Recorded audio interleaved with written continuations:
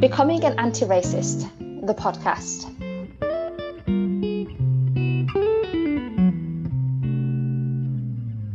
Hi everyone, I'm your host, Dr. Mina Abdi, and in this episode I'm joined by Professor Kehinde Andrews. Kehinde is the UK's first Professor of Black Studies at Birmingham City University, where he led the establishment of the first Black Studies programme in Europe. He's the chair of the Harambee Organisation of Black Unity and the editor-in-chief of Make It Plain.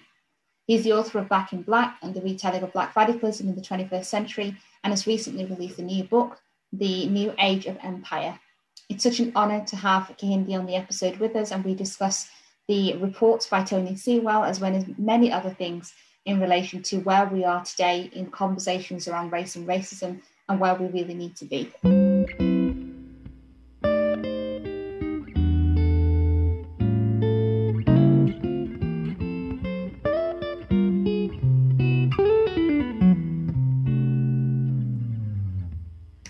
Kehinde, thank you so much for joining me for this episode. How are you? Good, a bit tired. There's been a lot happening recently, but yeah, very refreshed, maybe is the word. Definitely. Thank you so much for joining me. There's so much that we can talk about, and we will try and squeeze as much in as possible because I've been looking forward to speaking with you for so long. But let's address the issue that is the biggest issue that we're talking about at the moment today, which is the report that Tony Sewell was chairing that was released yesterday, and some of the outcomes of that, because I know you probably had a really busy aftermath of people reaching out to you for your responses to it. There have been a lot of concerns. There have been a lot of anger that's expressed, rightly so. What are your thoughts on the report? Well, I mean, the report's a joke, isn't it? I mean, let's be honest. It was never a genuine attempt to understand racism. The whole purpose of the report was to downplay the issue of race, to give the government some cover. Since last summer, that's what they've been saying. There's no problems in the schools, there's no problems with the police, etc., etc. And they just went and asked a bunch of institutional racism deniers to deny institutional racism. So, I mean, that's what you would get, right? That was the purpose of it. Yeah, absolutely. And I think it was designed to fail.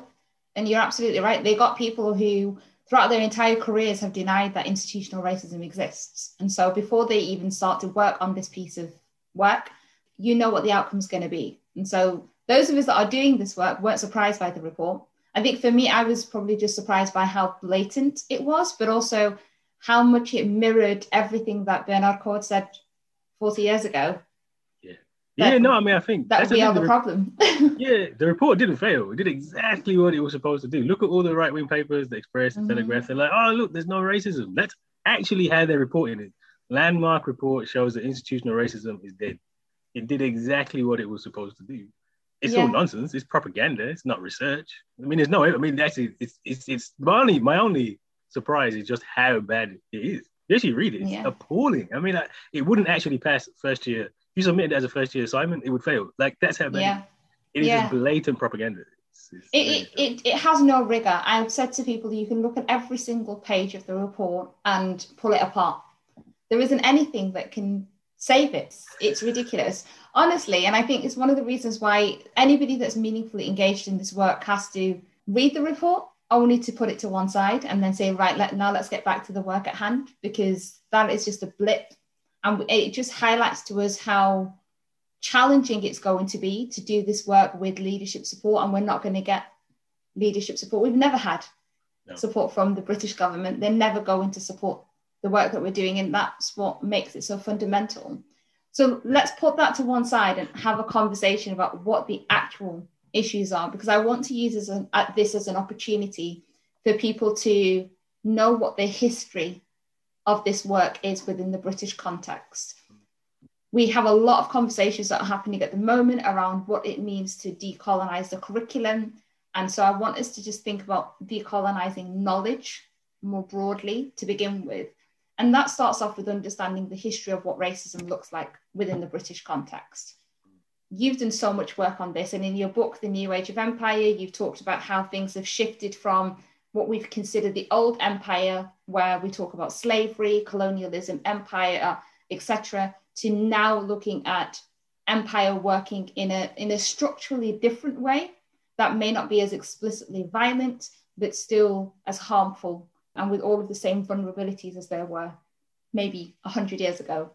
So, I mean, I think that's the key thing is that it can look like it's not there, which I think is why this report's quite dangerous because, you have black professors, you have black people in the government, etc., and it can look like things are different and they've changed, but they haven't changed. They're exactly the same. The problem, institutional racism is about the institutions, about society, about the structures, and there is no difference in that now than there was 500 years, well, maybe not 500, but 300 years ago.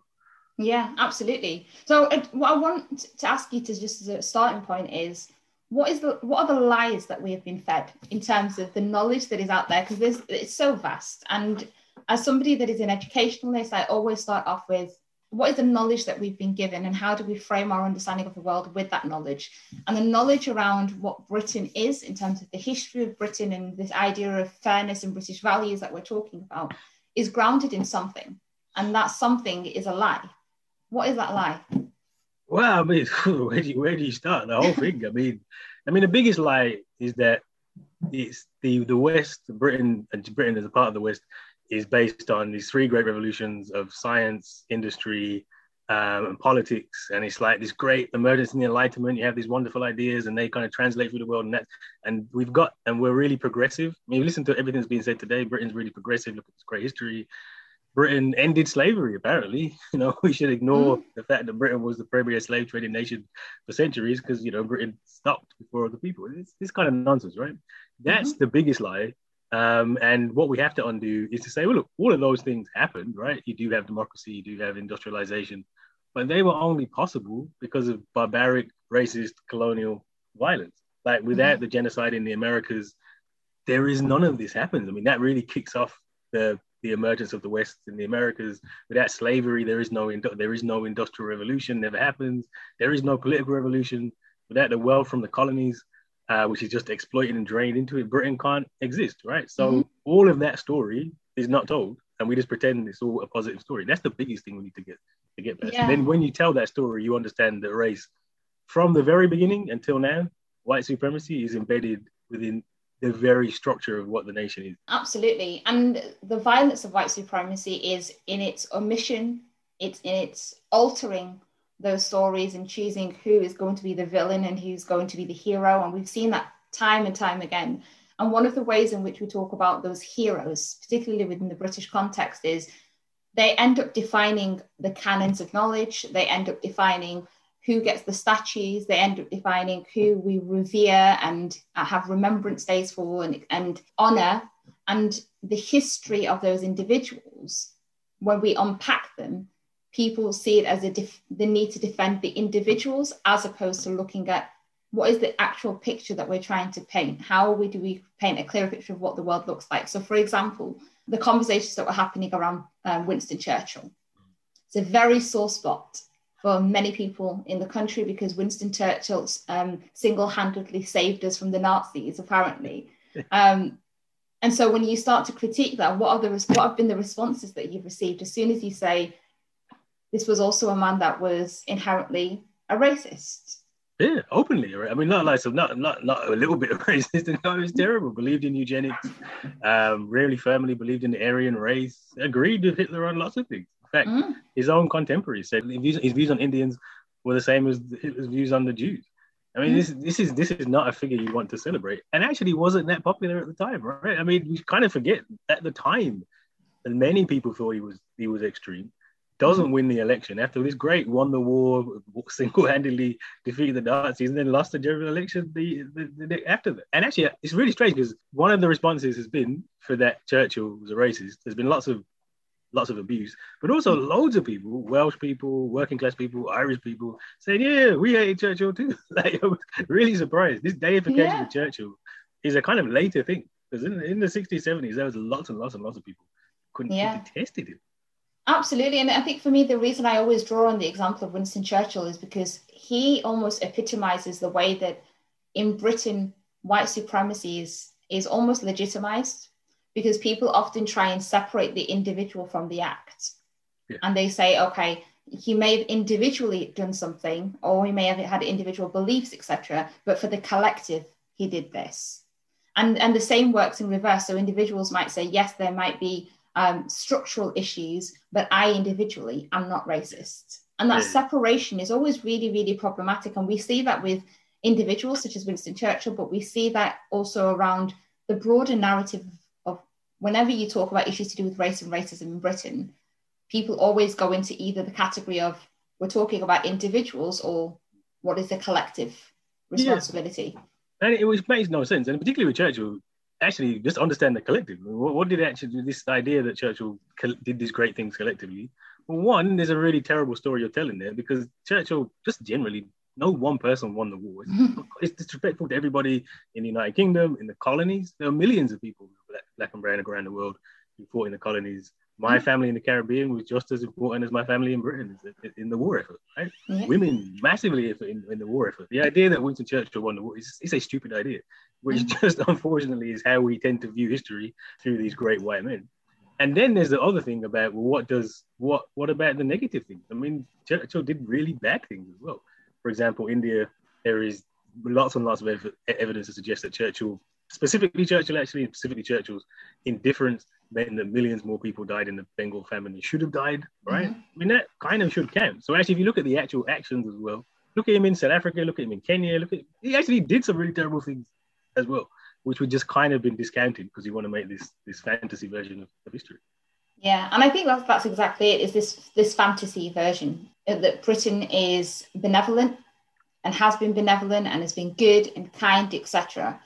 And so whenever we start to do this work, it almost feels as though we are challenging the very core of this nation. And one of the biggest critiques that I often get whenever we try and push forward work that's around anti-racism, that's around decolonizing the curriculum, is you'll have that classic response of, can Britain be changed as a nation in terms of the systems that it works within? And if it can't, why are you here? Why are you staying? The world's a big place. Yeah. Why don't you go somewhere else where the systems can be changed, etc.? Have you had comments like that, and what has been your response to it? We said we weren't going to talk about Piers Morgan, but Piers Morgan actually said this to me once on television. Well, if you don't like it here, why don't you go somewhere else? And my response was, where else could I possibly go? Like, this is a global system. This is the other thing. When you think about racism, you cannot understand it national. There's no British racism or American racism. There's racism, which is all around the world. So think about the fact that my family's even in the Caribbean. We're not supposed to be in the Caribbean. This is there for a start. We're there because of the history of slavery. You look at the devastation and underdevelopment of the African continent, Asia. This has reached all around the world. There is nowhere you can go which is free from white supremacy. So the idea you can just leave and go somewhere else, that's, again, complete nonsense. Yeah. So there's a question for us, though, to consider. Can the systems that we work within Britain ever change? They can end. I mean, I guess there's a two-part to that. So one, can the British school system, for example, ever not be institutionally racist? The answer to that question is no.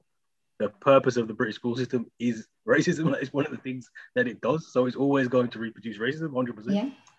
So in the long term, what you want to do is say, actually, you need a completely new way of thinking about education and about schools. That's the only long-term solution. But in the short term, there have been changes in the sense of when you get access into them, and there's some really good practice with teachers. And even look at universities again, which aren't going to change, but we're in the universities and can use them to do some interesting stuff. So can you do interesting things within these institutions? Yes. But no, the institutions fundamentally can't not be institutionally racist, because that's kind of the point, right?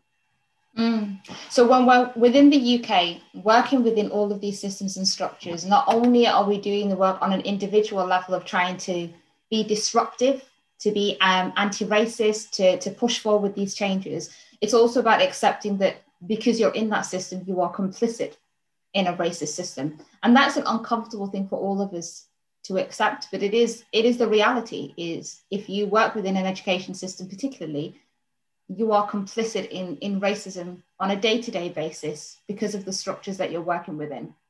Yeah, 100%. I mean, I teach Black Studies, and students are getting charged £9,000 a year. I mean, like, it's ridiculous. And in fact, the only reason we got the course is because students are paying £9,000 a year, and the university was like, well, we can make some money, so let's go ahead.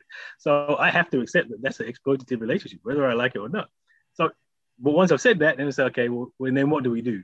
Because the other thing about this is, anybody who lives in the West is complicit in racism. Like the differences in our lives and most of the world are so stark. Think about it. I always use COVID as the example, where COVID death rate now is kind of giving us this is the death rate that many countries just have all the time. Like we're like, oh, look, all these people are dying. This happens around the world all the time. 9 million people die from hunger every single year. Far more people died last year from hunger than COVID. So, and we're so privileged that when COVID strikes, we shut down everything, we closed down everything. We can't have this many people dying because white life here is worth so valuable. But that's just the experience of many people around the world. And it is really uncomfortable to realize that that happens because of the wealth that we have. So all of us here are complicit. And that's not what can you do about it? I can't change where I was born. Right? I can't change. I've got to live here. I've got to be here. But I have to accept that I am complicit in a really unequal racial system.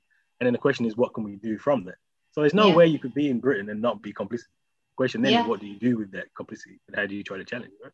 Absolutely. And part of that, what do you do with that, is doing the work internally of disrupting those systems as much as you possibly can. But also there is some work for us to do outside of those systems as well. And I really love the work that you do around Black supplementary schools and talking about the richness of the history of those spaces as spaces of resistance. Can you talk to us a little bit more about the history of Black supplementary schools and why they've been so fundamental in the work of Black resistance? Yeah, I mean, I think that one of these, once we accept the schools are just the schools and they're racist, and that's what they're going to do, then you kind of have to say, well, what else can we do? What alternatives are there? And that's essentially what the community did in the 60s. So you only really get large numbers of Black students in schools, like children, in the 60s because of migration patterns. And at first there was this kind of, British colony, so we think it was going to be great in the British school system. Very quickly it turned out that wasn't the case. And, Bernard Cord's book, which came out, there's a new edition that came out yesterday, as you know. How the West Indian Charles made education so normal, kind of opened the lid on all of this. And so the response was two-pronged. One, let's try and fix the schools. But at this point, there's no racial relations, that we're not in the schools. We kind of understand that's not going to be that possible. So we just said, well, let's do it ourselves. So we started in people's front rooms, in community organizations, eventually in churches. I said, look, we can't rely on the state for this, so we never do it ourselves. And we're very successful, like massively, thousands or tens of thousands of children have gone through Saturday schools. And the big difference with Black Saturday schools versus like other minority Saturday schools, extra schools, is it's not religion, it's not culture predominantly. It's actually just maths and English. Like if you actually look at what they teach, it's maths and English, because the schools aren't teaching maths and English, so we had to teach it ourselves. And then added this kind of Black studies element, which you're just not going to get in the school. But we took responsibility for that, and I think that's the model that we need to go back to, because we keep banging our heads on the school, saying the school ain't going to change. The school is what it is. And we do have a long history of saying, well, let's just do it ourselves.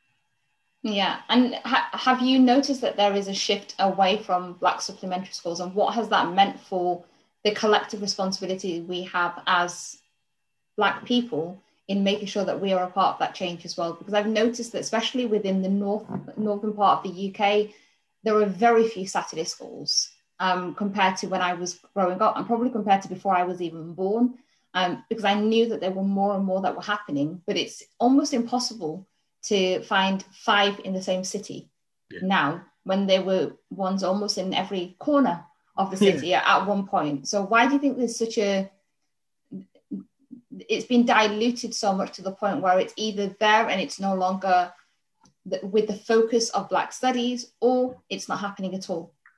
I think it's part of a broader shift where, the British Black Power movement generally was about self-help. Like we all call it the self-help movement. Can't rely on the state, so we're going to do for self. And there's this massive movement to do educational stuff, bookshops. There's a whole pattern saying that we're going to do for self. And then what happens is the movements are successful. You get the Racial Relations Act, you get a middle class, right? So, for example, it's pretty unlikely I'd be a professor today, given the statistics. But 40 years ago, that's not happening, right? It's not an option. It's not an option to me. What's happened is the only real thing that's changed is there's been a little cracks open so that some people can be successful. And because of that, I think generally we've tried to say, can we get in? Can we change these things? Can we fix the system? And we have taken our eye off the ball generally. And Saturday schools is one of those examples where a lot of our effort's been trying to fix the schools rather than do for self. And so I think that's why you're seeing the decline. But I would predict there'll be an increase, because I think people have realized they don't work. They realize that this is the end point you get there is a middle class to some extent. The system stay the same. Schools, you're not getting stuff for your kids. So there has been a massive difference in the last 20 years, a decline. Yeah. But hopefully we're going back, because I think a lot of people are talking about Saturday schools again now, because they realize that none of the problems have been solved. I mean, Bernard Cord's books come out, and if you read Bernard Cord's book today, It's like the same. Honestly, it's so little. Some of the language has changed a bit, but it's the same problem. We just replaced education subnormal with people referral units. Same thing. Absolutely. And I think the cynic in me is always going back to this is structural and it's by design.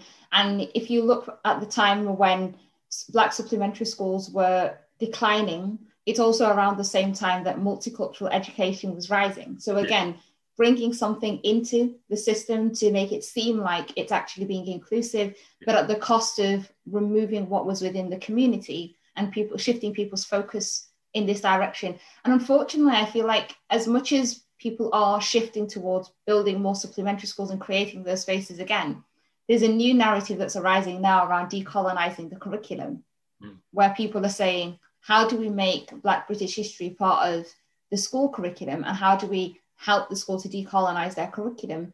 And again, it's sometimes shifting the focus away from what we also need in the community. And I think we need to keep our eye on both of those spaces, because we do need to be working on what's happening internally within schools, but it's so important to keep that momentum up for rebuilding the supplementary school system that we so desperately need. Yeah, I mean, I don't want to say you don't want to change the schools, because obviously, like, there is stuff you can do, and there's certainly some teachers doing some great things. But I mean, look at this government. Honestly, for the next 4 years, there is zero point in trying to convince this government to do anything about the schools, because they're not going to. They made it very clear they're not going to. So if there's ever a time to just say, you know what, let's focus on building that stuff, alternative. And the thing about it now is we could do whole online curriculums, you could do stuff you could do outside of Saturday schools. It's not just Saturday school. I think we actually have the technology, the momentum, the capacity to say, well, look, this isn't going to be in the schools, but we can build a whole curriculum that has nothing to do with the schools or the university that people can access. And that would be, for me, a much better route to do this. Especially that, because the schools, I guarantee you, 4 years, you don't get nothing in these schools. Yeah, generally. Absolutely. Maybe in some individual schools, but as a system, it's definitely not shifting. Yeah, and I think the different pieces of work serve different purposes. The work around the supplementary school, the work around the curriculum that is around Black history and Black studies is for us. It's about us knowing our history. It's about us knowing the truth of who we are within this space, how we came to be here, what are the challenges that we're facing, how do we move forward and imagine a new future or imagine an alternative future. The decolonizing the curriculum for me is, as much as it is also about us, it's also about educating the white students and the white educators within that space on their own history, as well as understanding that in order for us to ever be able to work together and for there to be meaningful allyship, we have to have a shared understanding of what the lie was and be willing to do the work of unpacking it. So decolonizing the curriculum is, for me, primarily about how do we deconstruct what has always been a white space and get people to just think critically. But it's going to take a very, very long time before that process of decolonizing the curriculum has any real benefit for us as people of color. Yeah, no, true. I mean, I think why we always need that external space. Yeah, no, I mean, look, the truth is that the stuff that's being taught in the schools is bad for everybody. Like, it really is. Like, it's a bad version of history. They don't understand we just had Brexit. And if we had a proper education system, Brexit would never have happened, because I think people would have understood what the limits of this are. So it definitely is necessary. I guess the question is, to what extent can you do? To what extent can you keep banging your head against a brick wall? I think. And also, I think one of the things about space, even this podcast spaces like that is also a way to get broader appeal, right? To get other people into the spaces. I just think the schools are it's a bit of a minefield. Yeah, I don't want to say there's no point. And it is the biggest instrument of institutional racism, and it is the biggest instrument of white supremacy, because what we can see from this government, even over the last 2 years, 3 years, in the conversations that we've been seeing, is their focus is primarily on education, deliberately so. So talking about the need to make sure we keep an eye on critical race theory entering into those spaces, people that don't understand what anti-racism work is, critiquing what anti-racism work is, the deliberate narrowing of the curriculum, and the need for it to take a more national focus on Britishness and British writers, etc. All of these are deliberate interventions that have come from the government in order to threaten schools and to threaten these education institutions to say, if you're thinking about doing something different, know that there'll be a lot of pushback. And schools are nervous now more than ever to engage in this work. There's a social pull to engage with it because they've seen the reality of COVID-19 and the impact that it's had on Black and brown communities. They've seen the impact of the murder of George Floyd. And again, we can have a full conversation about the narratives that have been around that, but it has created an impetus for schools to start to ask these difficult questions. But school leaders are nervous because they know that more than any other institution, more than any other sector, they are the ones that are going to be doing this as a pushback from what the government is explicitly saying they will not tolerate and they will not expect. So education is being weaponized. Oh, totally. And this government has made no pretense about that at all. But I think what you can do, I think there's a lesson actually from Saturday School. So one of the things that Saturday School does is it's because you have this alternative space, it actually puts a lot of pressure on the mainstream schools. So that actually one of the only reasons you get multicultural education, you get any movement in the curriculum at all, is Saturday School. Having this different space, and it puts loads of pressure on. And I think again that's a model where if you want to change the schools, if we're doing really interesting work in Saturday schools and alternative education, and that puts more pressure onto the school, but also gives those educators in this, because remember, schools, there's the government, there's the school system, there's the school itself, and there's the teachers, and there are teachers out there that want to do some good stuff, and we can develop the stuff in the alternative space that the teachers they can then bring in. So even to change the mainstream, you still have to have the Saturday school. So if we had kept a strong Black voluntary education movement, it would have been far more difficult over the last 20 years to dismantle for the real retrenchment of stuff that's happened. And so that's part of the thing we haven't learned. That you need the alternative stuff because that really does put pressure on the mainstream. Yeah, and that's part of the collective responsibility, making sure that there are different pieces of work that are happening that ultimately come together for the same goal. So you do always need people that are within the system that are doing that work of challenging and disrupting within the system. And you always need people outside of the system to say, we've got a bit of breathing room and a breathing space. We're less confined. Let's work where we can to help and work alongside you as well. And there's a huge potential there for collaboration. What I saw growing up in the Saturday schools that I attended was it really felt as though, and I think it was because I was raised in a very diverse part of the city where the school and the Saturday school were part of the community. And so the teachers we would see in the school would be the teachers we would see in the Saturday school. The activities we would engage with in the Saturday school would be part of the school's enrichment program. So it wasn't just Black students that were benefiting from it. All students in the school were able to benefit from it. And it was a real dialogue in and outside of the system. So going in and out, and it permeated throughout all of the community. So there were Pakistani, Bangladeshi, Somali, Jamaican communities that felt that they were seen, that they were heard, that they were valued. And that's essentially what we mean when we're talking about deconstructing the system is how do we work within where we are to do something that's different? Yeah, there was in the 80s in the London Education Authority actually had proper conferences where they're on Saturday schools, and the head of the IALEA said Saturday school should be part of what the school does, part of the system. And there was a genuine attempt to integrate Saturday school into what the Education Authority was doing. This all ended because of Thatcher, and Thatcher came and destroyed everything and said, no, we're not going to do that. But if you actually look, that was one of probably the strongest results of Saturday school was that it was how it shifted the mainstream schools. There's limits to it as well, don't get me wrong, but that was one of the untold benefits of Saturday school. They did get you some kind of shift in what happened in the school, which again, that's been pulled back as well as Saturday schools. Yeah, absolutely. And we're not painting an idealized picture of Saturday schools because they're not perfect. No. Do you know what I mean? And they haven't always been representative of the Black community. And as somebody who is East African, I've attended plenty of Saturday schools, and I probably know more about Marcus Garvey than I know about anybody that's from East Africa. But it's because the nature of Saturday schools were designed for a particular community. Yeah. And the communities that didn't feel represented in mainstream education found a sense of community in the Saturday school. So I think if we are going to move towards these supplementary school programs, there are conversations that we can have internally about what does education for people of African descent look like? Yeah. How do we think about the concept of a Saturday school, but do it in a way where we think about what this means for all of us as people of African descent as well. So just to put out there that we're not painting a picture that Saturday schools were the spaces of perfect learning around Black studies. It wasn't, but it was a space that we needed.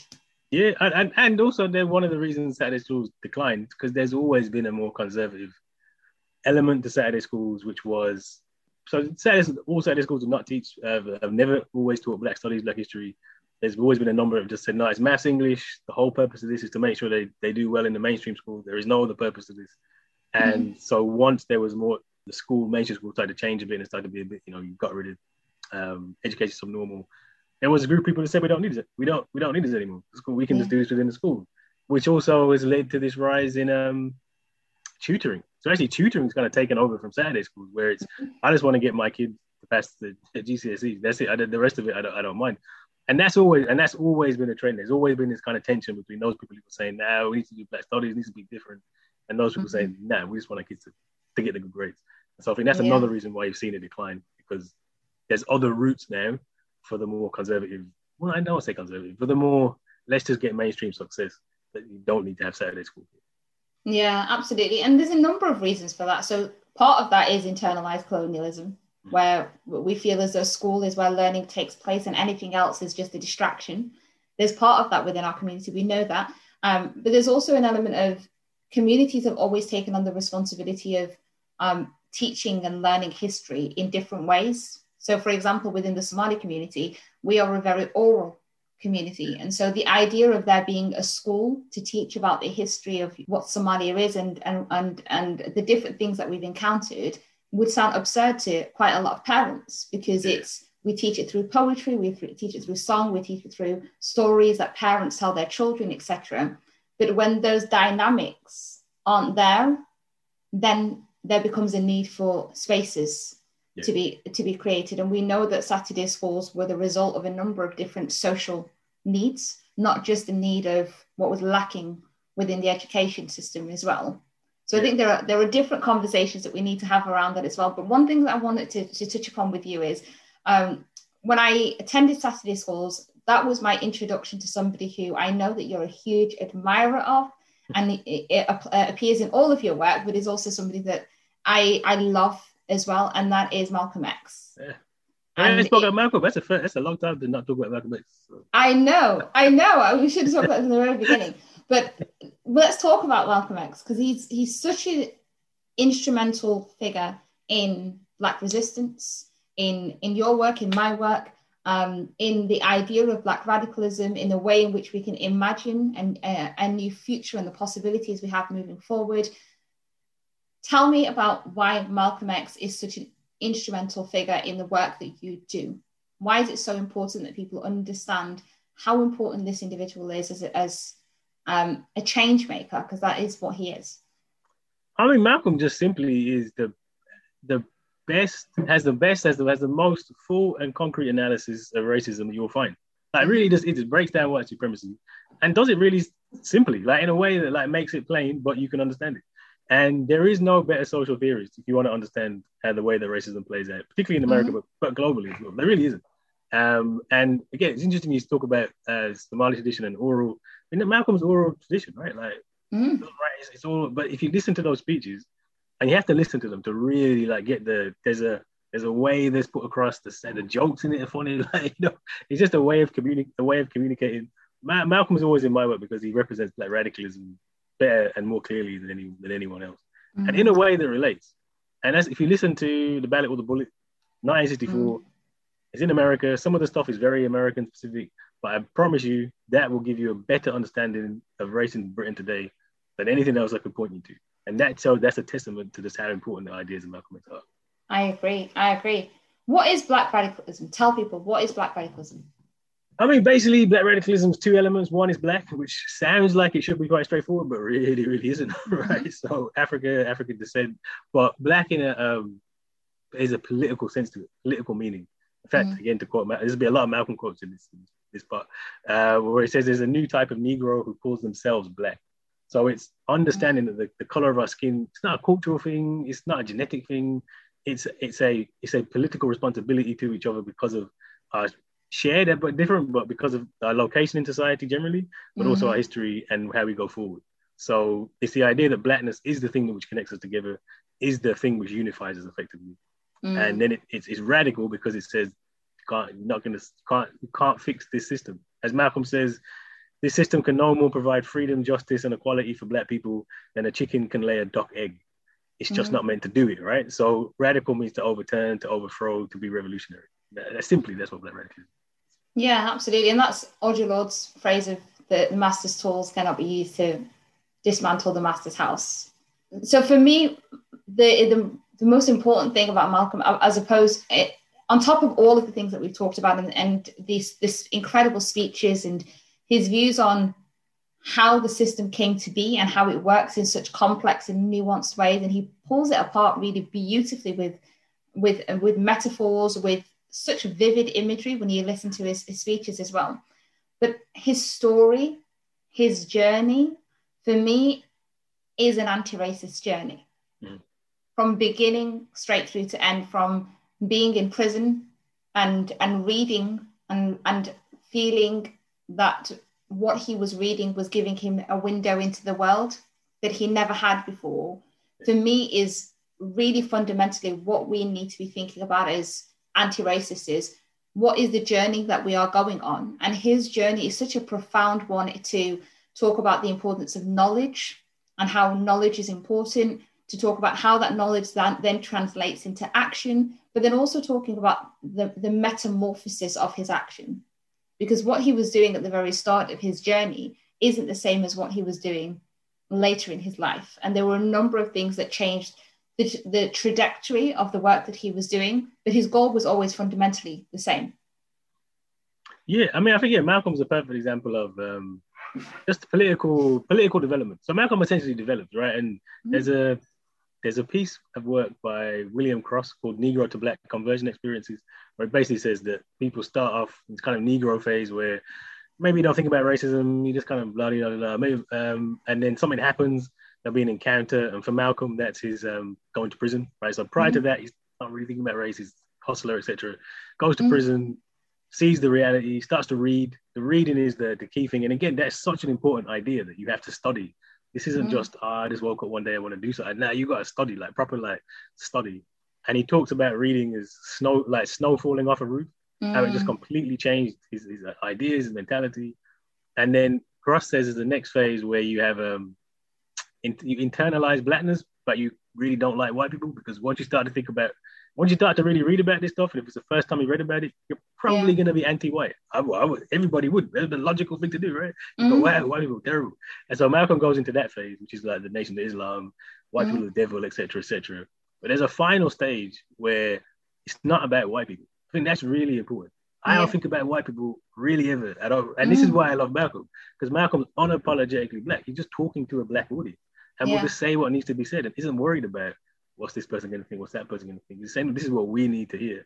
And then Malcolm arrives at that stage where it's pro-black, it's Black Revolution, it's global as well. It's very global. Traveling Africa and the Arab world before he dies, Europe as well. And just comes to this position where he just really just perfectly embodies what the Black radical tradition is about. Yeah, absolutely. And that is so key, because when we talk about doing anti-racism work and the importance of knowledge in anti-racism work, people often assume that we're talking to white people.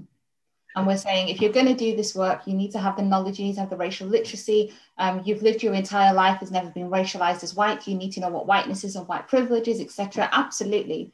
But people that are racialized as black can't assume that their skin gives them all the knowledge that they need. There is experiential knowledge. Of course, we have our lived reality. But you can't even make sense of your lived reality if you don't know the structures and the systems that have constructed it in that way. And so the importance of just looking at Malcolm's story of, yes, he lived as a black man, but it wasn't until he read, he learned, he understood what this actually meant in the society that he was in, that he was able to make sense of the decisions that he was making, but also the decisions that he could make moving forward. And so that importance of Black people need to be anti-racist too, which sounds like an obvious thing to say, but we can see from the report that was released that Oh, Being but black does not make you anti-racist. In fact, you can be a black person and be one of the most fundamentally white supremacist compliant person out yeah, there. totally. And we've seen several examples of those within central government, within this report. Yeah, that's another reason Going why on and on. Malcolm. The Malcolm calls it out, but Malcolm has terms like has Negro, Uncle Tom, all this stuff. That's important intellectual work. Like it's not. When we think about this, people are going on these are racial slurs, and then nah, nonsense. These are important, really concepts, and Malcolm articulates them the best. And actually, again, spent lots of his time on this because I think one of the things which always gets to me about the black is like there is this idea that if because of black people should agree, we should be trying to come to consensus. Let's sit down with Tony Sewell. No. Tony Sewell needs to go away. He's not part of the project. Like he's just not. He's illegitimate. We should be able to say no. Why, Exactly. Uncle Tony? You're not welcome. You're an agent of the state, right? And you won't get any better explanation of this tobacco bit. And we need that because it's really important that as black people we have disagreed with each other more than we've disagreed with white people. There are very different visions of what the world looks like at the end of all this.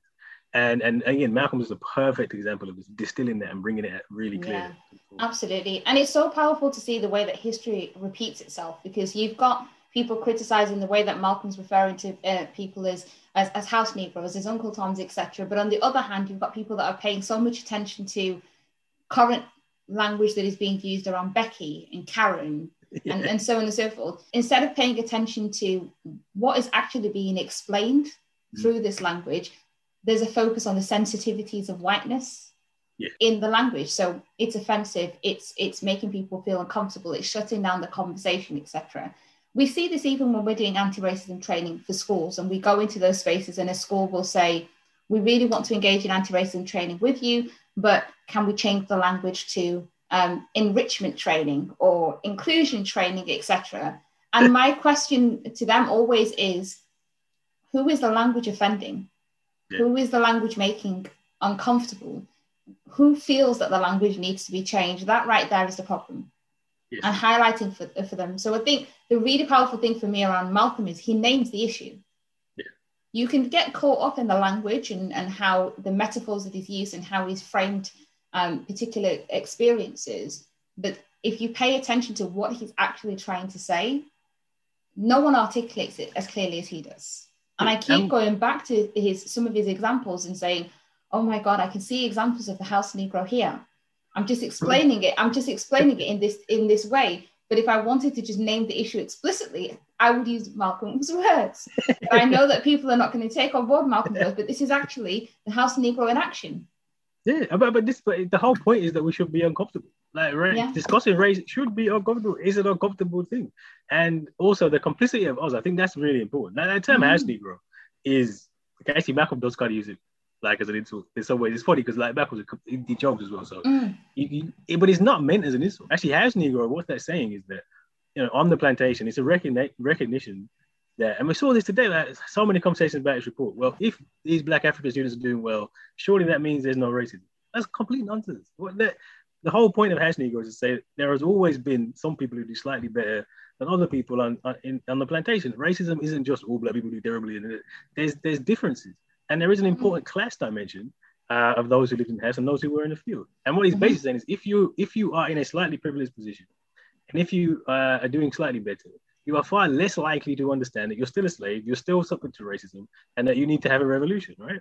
So I always accept firmly in that analysis, I'm a house Negro. I can't be anything else. I have more access to wealth than most people in the world.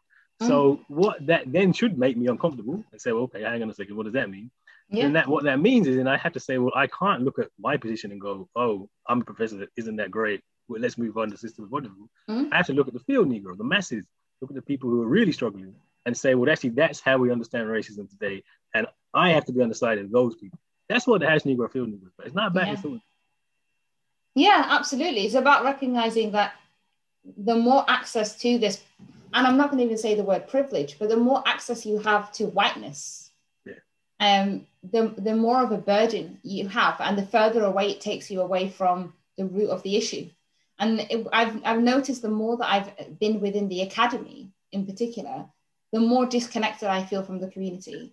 And it is essentially because you are complicit in the systems, you are ingrained within the systems, and it comes with acknowledging that as well. And I think naming it, using the language, allows us to recognize our own complicity. So everybody should feel uncomfortable with this. It isn't just people that are racialized as white. People that are racialized as Black should not feel comfortable talking about some of these. And if it is, it's the focus is too far away from what we're actually doing ourselves. And we find that.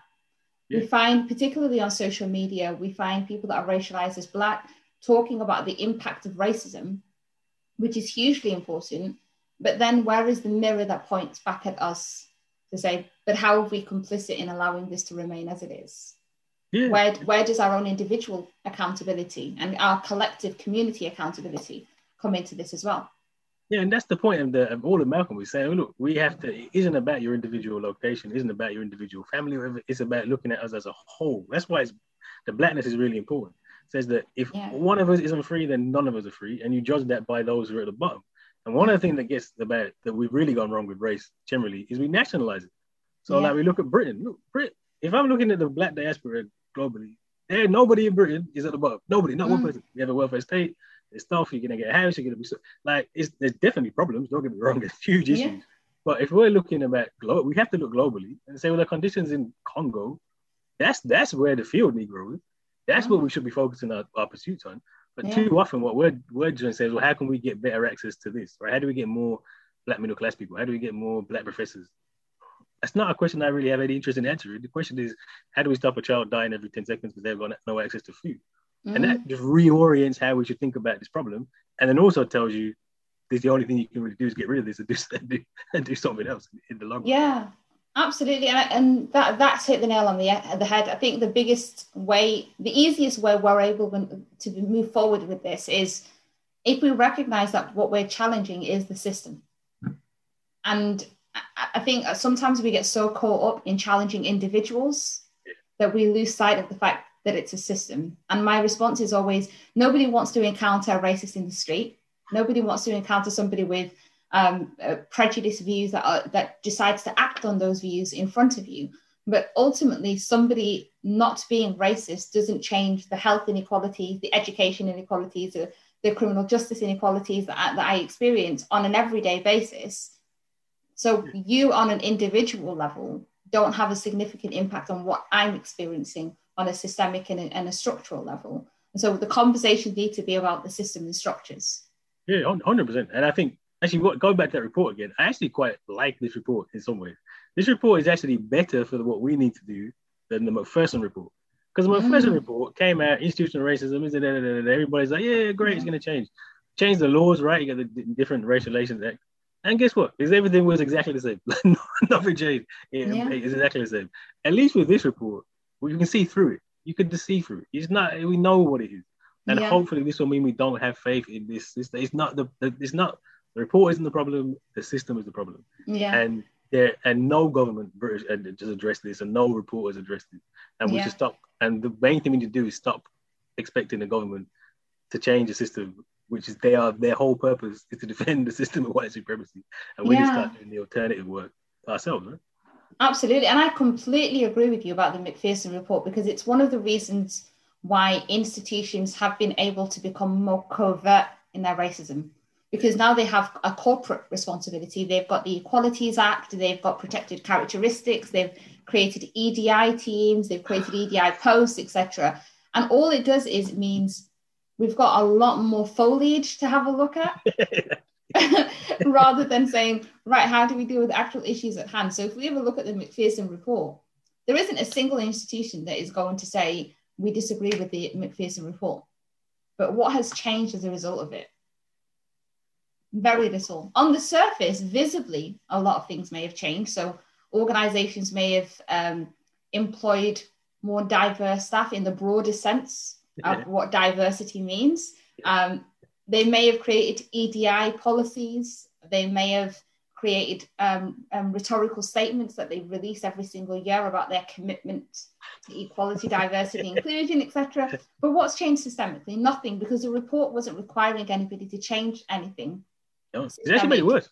It actually made it worse. So it's if you look at the racial relations framework, it defines racism it talks institutional racism, but only defines racism as racist incidents, basically. So it's this ridiculously crazy bar to say this is a racial incident. Yeah. So now, and I had experience with this. So I go to my uni, report something which is clearly, obviously, there's evidence. It's so obviously racist that it's ridiculous to discuss it. Mm. But as a bar that's been laid out by the equalities standard, it's not racist. So I'm like, hang on a second, like this is clearly racist. But there is nothing that I can do, because when I go to a lawyer, they say, oh, well, that doesn't quite meet this criteria, and then the uni turns around and says, oh, well, of course it's not racist. Yeah. But that's so they actually the actual stuff that was supposed to be celebrated has actually made it more difficult to bring claims of racism against the university. Exactly, and you're absolutely right. I think the reason why this report is so important, even though it's a load of nonsense, is the fact that we can see it as a load of nonsense rather than it being given some sort of legitimacy because it's using particular language. It's using language that actually reflects the way that this government sees the issue. And that is that it chooses not to see the issue, and that it chooses to position people that are people of color as being the problem. If you are excluded from schools, it's because it's your problem. If the maternal death rate is high, it's because it's your problem. If the mental health rate is high, it's because it's your problem. And we had a conversation about this before the podcast started, where I said, it's also by design that they've got a person of color to lead it. Oh, yeah. And it's also by design that they've got commissioners to be other people of color. They've literally looked at a palette and said, let's make sure that we have the full range so that we don't get any pushback. And there's so much we could say with Malcolm around some of those decisions. But they've done it in such a blatantly obvious way, and I really appreciate, and I know it's hard for us to be thinking about this when we're still in the middle of COVID, is I really appreciate the last few years that we've had globally, because this rise in white supremacy, this overt rise in white supremacy, has forced people to name their position, that ignorance isn't an option anymore. So I think, if nothing else, we know what's in front of us. Yeah, no, I mean, I think that is certainly a good thing. And this is what's happened. This is actually one thing that has changed, is there now is a whole, it's interesting, I get called a race hustler a lot. But I'm not the race hustlers are the people whose only credibility is that they're black and brown and will deny institutional racism. That's it. That's their whole career. That's they'll get invited on TV. They'll get invited to do reports. There's a whole class of people. That's what they do. That's it. That's their whole existence, deny institutional racism. And they've been brought together to do this report. Tony Sewell does not have any credibility. No, half the people I didn't even know who they were. I mean, that's somebody who is an expert on this field. I don't know who these people are. Right? It's no journalists, random black and brown people. And this is what they always do to me as well. I go on, even today, I'm on a Radio 5 Live, debating Calvin Robinson. Who's Calvin Robinson? No, he's a blogger. Like, it's ridiculous. Like, the whole idea is ridiculous, right? But that's what's been put up. But the aim of this is to gaslight us, and I think we should. Absolutely. And I had an incident with Calvin Robinson on Twitter just literally probably about a month or two ago, where I made the mistake of naming him on a tweet as an example, and it's Priti Patel. There are many others that could have been named as an example of individuals who are often the face of white supremacist actions and violence towards other Black people. Yeah. And as usual, and you've probably had this countless times, the white liberal supporters, the white conservative supporters, the Black supporters who, again, perceive things in a particular way, were out in numbers to say, we must protect him at all costs. And my immediate response was, first of all, he can protect himself. But secondly, protection from what? You can't on one hand say there's free speech and people should be able to air a view, and on the other hand say we must protect those Black people that are our mouthpieces at all costs. It doesn't work alongside each other. No, but at least on one thing, let's go to back up for this again. At least there's Uncle Tom. Calvin Robinson and even Tony Sewell aren't Uncle Tom, and the reason is quite an important distinction, because Uncle Tom for Malcolm is somebody who has credibility with Black people and is leading them astray. So he would call Martin Luther King an Uncle Tom. We should all go, wow, Martin Luther King, Uncle Tom. But what Malcolm's saying is, look, civil rights is a mistake. All you Black people love him. He's leading you down this path which isn't going to go anywhere, and that's the Uncle Tom. You can't call Tony Sewell because he got no credibility, right? I mean, there's no black people listening. They're not going, oh, Calvin Robinson, yeah, listen to him. This is something different. This is shocking and jiving, cooning, tap dancing. This is literally being the blackface of white racism. Yeah. But at least because of that, we're not falling for it. So on the plus side, we know black people know that is really for a white audience. It's not for us. That's not for us. Absolutely. And these are new strategies for an old game. Like we've seen this happen time and time again historically. And it takes us really nicely back into your new book, because that's essentially what you're talking about. Talk to us about the new age of empire, how there are new things that appear to be happening now, but they really come from historic legacies and not much has changed at all. Talk to us about the book. Yeah, so that's the thing. Like nothing really is new here. So if you look at racial inequality, obviously that's not new. That goes back to what the West is. But even look at this diversity, right? So we talk about this class of people who are justifying colonial, etc. That's always been the case. Like the British Empire could not have survived without a whole class of people in Africa, Caribbean, Arab world who were saying, yeah, we'll go ahead with it. We'll go along with it. There were more Indian people. There were more Indians in the British Army in India than there were British people. One thing that blew my mind with reading the book the other day was the Amritsar massacre, which is like one of these things that even like Niall Ferguson and proper white supremacists say, "Oh, that was bad. That was a terrible thing." When the British unloaded and killed like hundreds of, just literally massacred and murdered loads of Sikhs, a whole chunk of the people doing that were Sikhs. I mean, just really think about this. Really think about that. Actually, the empire, the rulers of the people that allowed empire to happen were extraordinarily diverse, like massively diverse. So when we have a government, which is the most diverse government in history, just being the most racist government in recent memory, we shouldn't be surprised because this has always been part of the playbook. There is zero happening here that's new. It's just a continuation of the same, right? Absolutely. And it's why knowledge is so important. And it's why decolonizing the curriculum is so important, because unless we know what's been happening, we're always going to be surprised when things happen moving forward and be like, this is the first time it's happened. And those of us that have been doing this work for so long are seeing the report. We're seeing the narratives of the government and saying, we could have looked at this 30 years ago, 40 years ago in another report, and it would have looked exactly the same. The language may have been different, but the sentiment was exactly the same. And so that's really, really important to remember that history always repeats itself and it runs in cycles. And what we're seeing now may be performed in a different way, but the game is still the same. Yeah, that's the key. Perform differently, may look a bit different on the surface, but it's the same. The basic logic is black and brown life is disposable, white life is superior and supreme.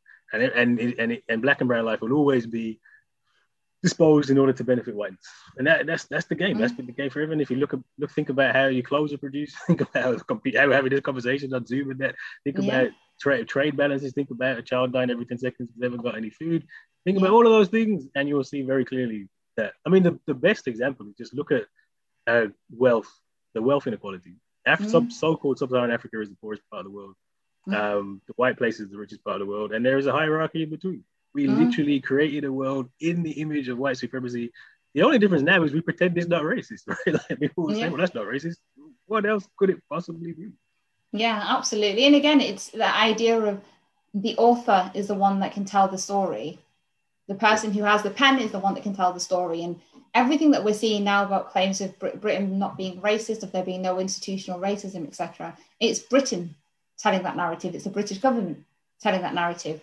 And it's always going to be from one perspective. So I don't know why anybody's surprised. I'm not surprised. I've got a lot of hot water for saying that the British Empire was worse than the Nazis, which is ridiculous because, of course, it was. It was a lot. It lasted for far longer, killed more people, and actually inspired the British Empire. Inspired it. Hitler's got all praises for the British Empire. Yeah. But just imagine if the Nazis had won. So if the Nazis had won, we wouldn't be learning about how terrible the Germans are. We'd have this whole thing about the Jews really aren't real people and Hitler was great. That's essentially what we've done with the British Empire, right? Yeah, it really is what we've done with the British Empire. Yeah. And I was on the show this morning and I said institutional racism denier. And it was one of those Brexit. Juliet Hartwell, I can't remember her name. One of these Brexit people. So no, you can't say institutional racism denier. That's like Holocaust denial. Institutional racism is something that there's no institutional racism. The evidence is there. It's very, very clear. Like, how could you can only deny it if you're a liar or a fool. But we're treating it like it's a debate. It's not a debate. It's just the truth. How do you do? Absolutely. And I think this is the power of education, and it's the power of what knowledge is allowed to be visible and what knowledge is deliberately made invisible. Because if you ask people, what are the global genocides that you can name, they'll name the Holocaust, because that is the one that we all know. And it's not about drawing comparisons between murder, because murder is murder and it's unjust. But how many people know about the Rwandan genocide?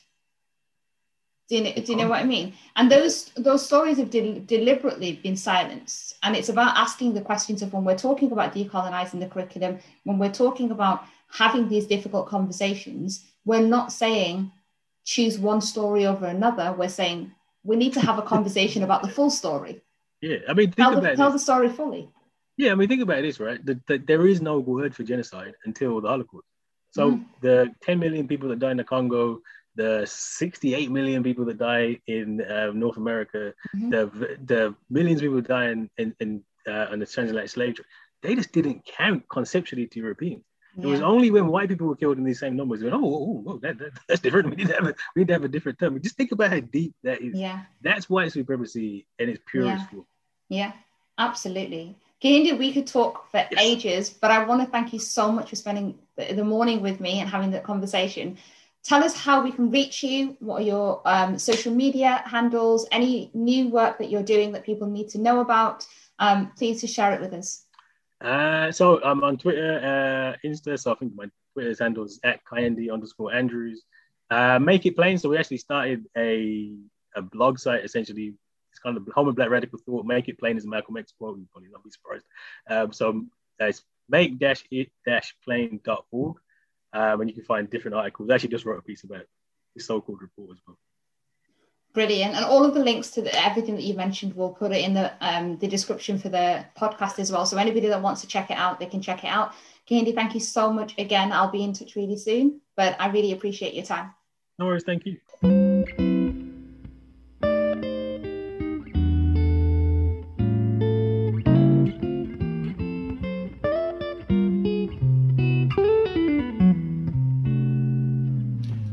It's really important to understand history in order to make sense of where we are. There's a lot of hurt, there's a lot of frustration, there's a lot of anger towards the Tony Sewell report.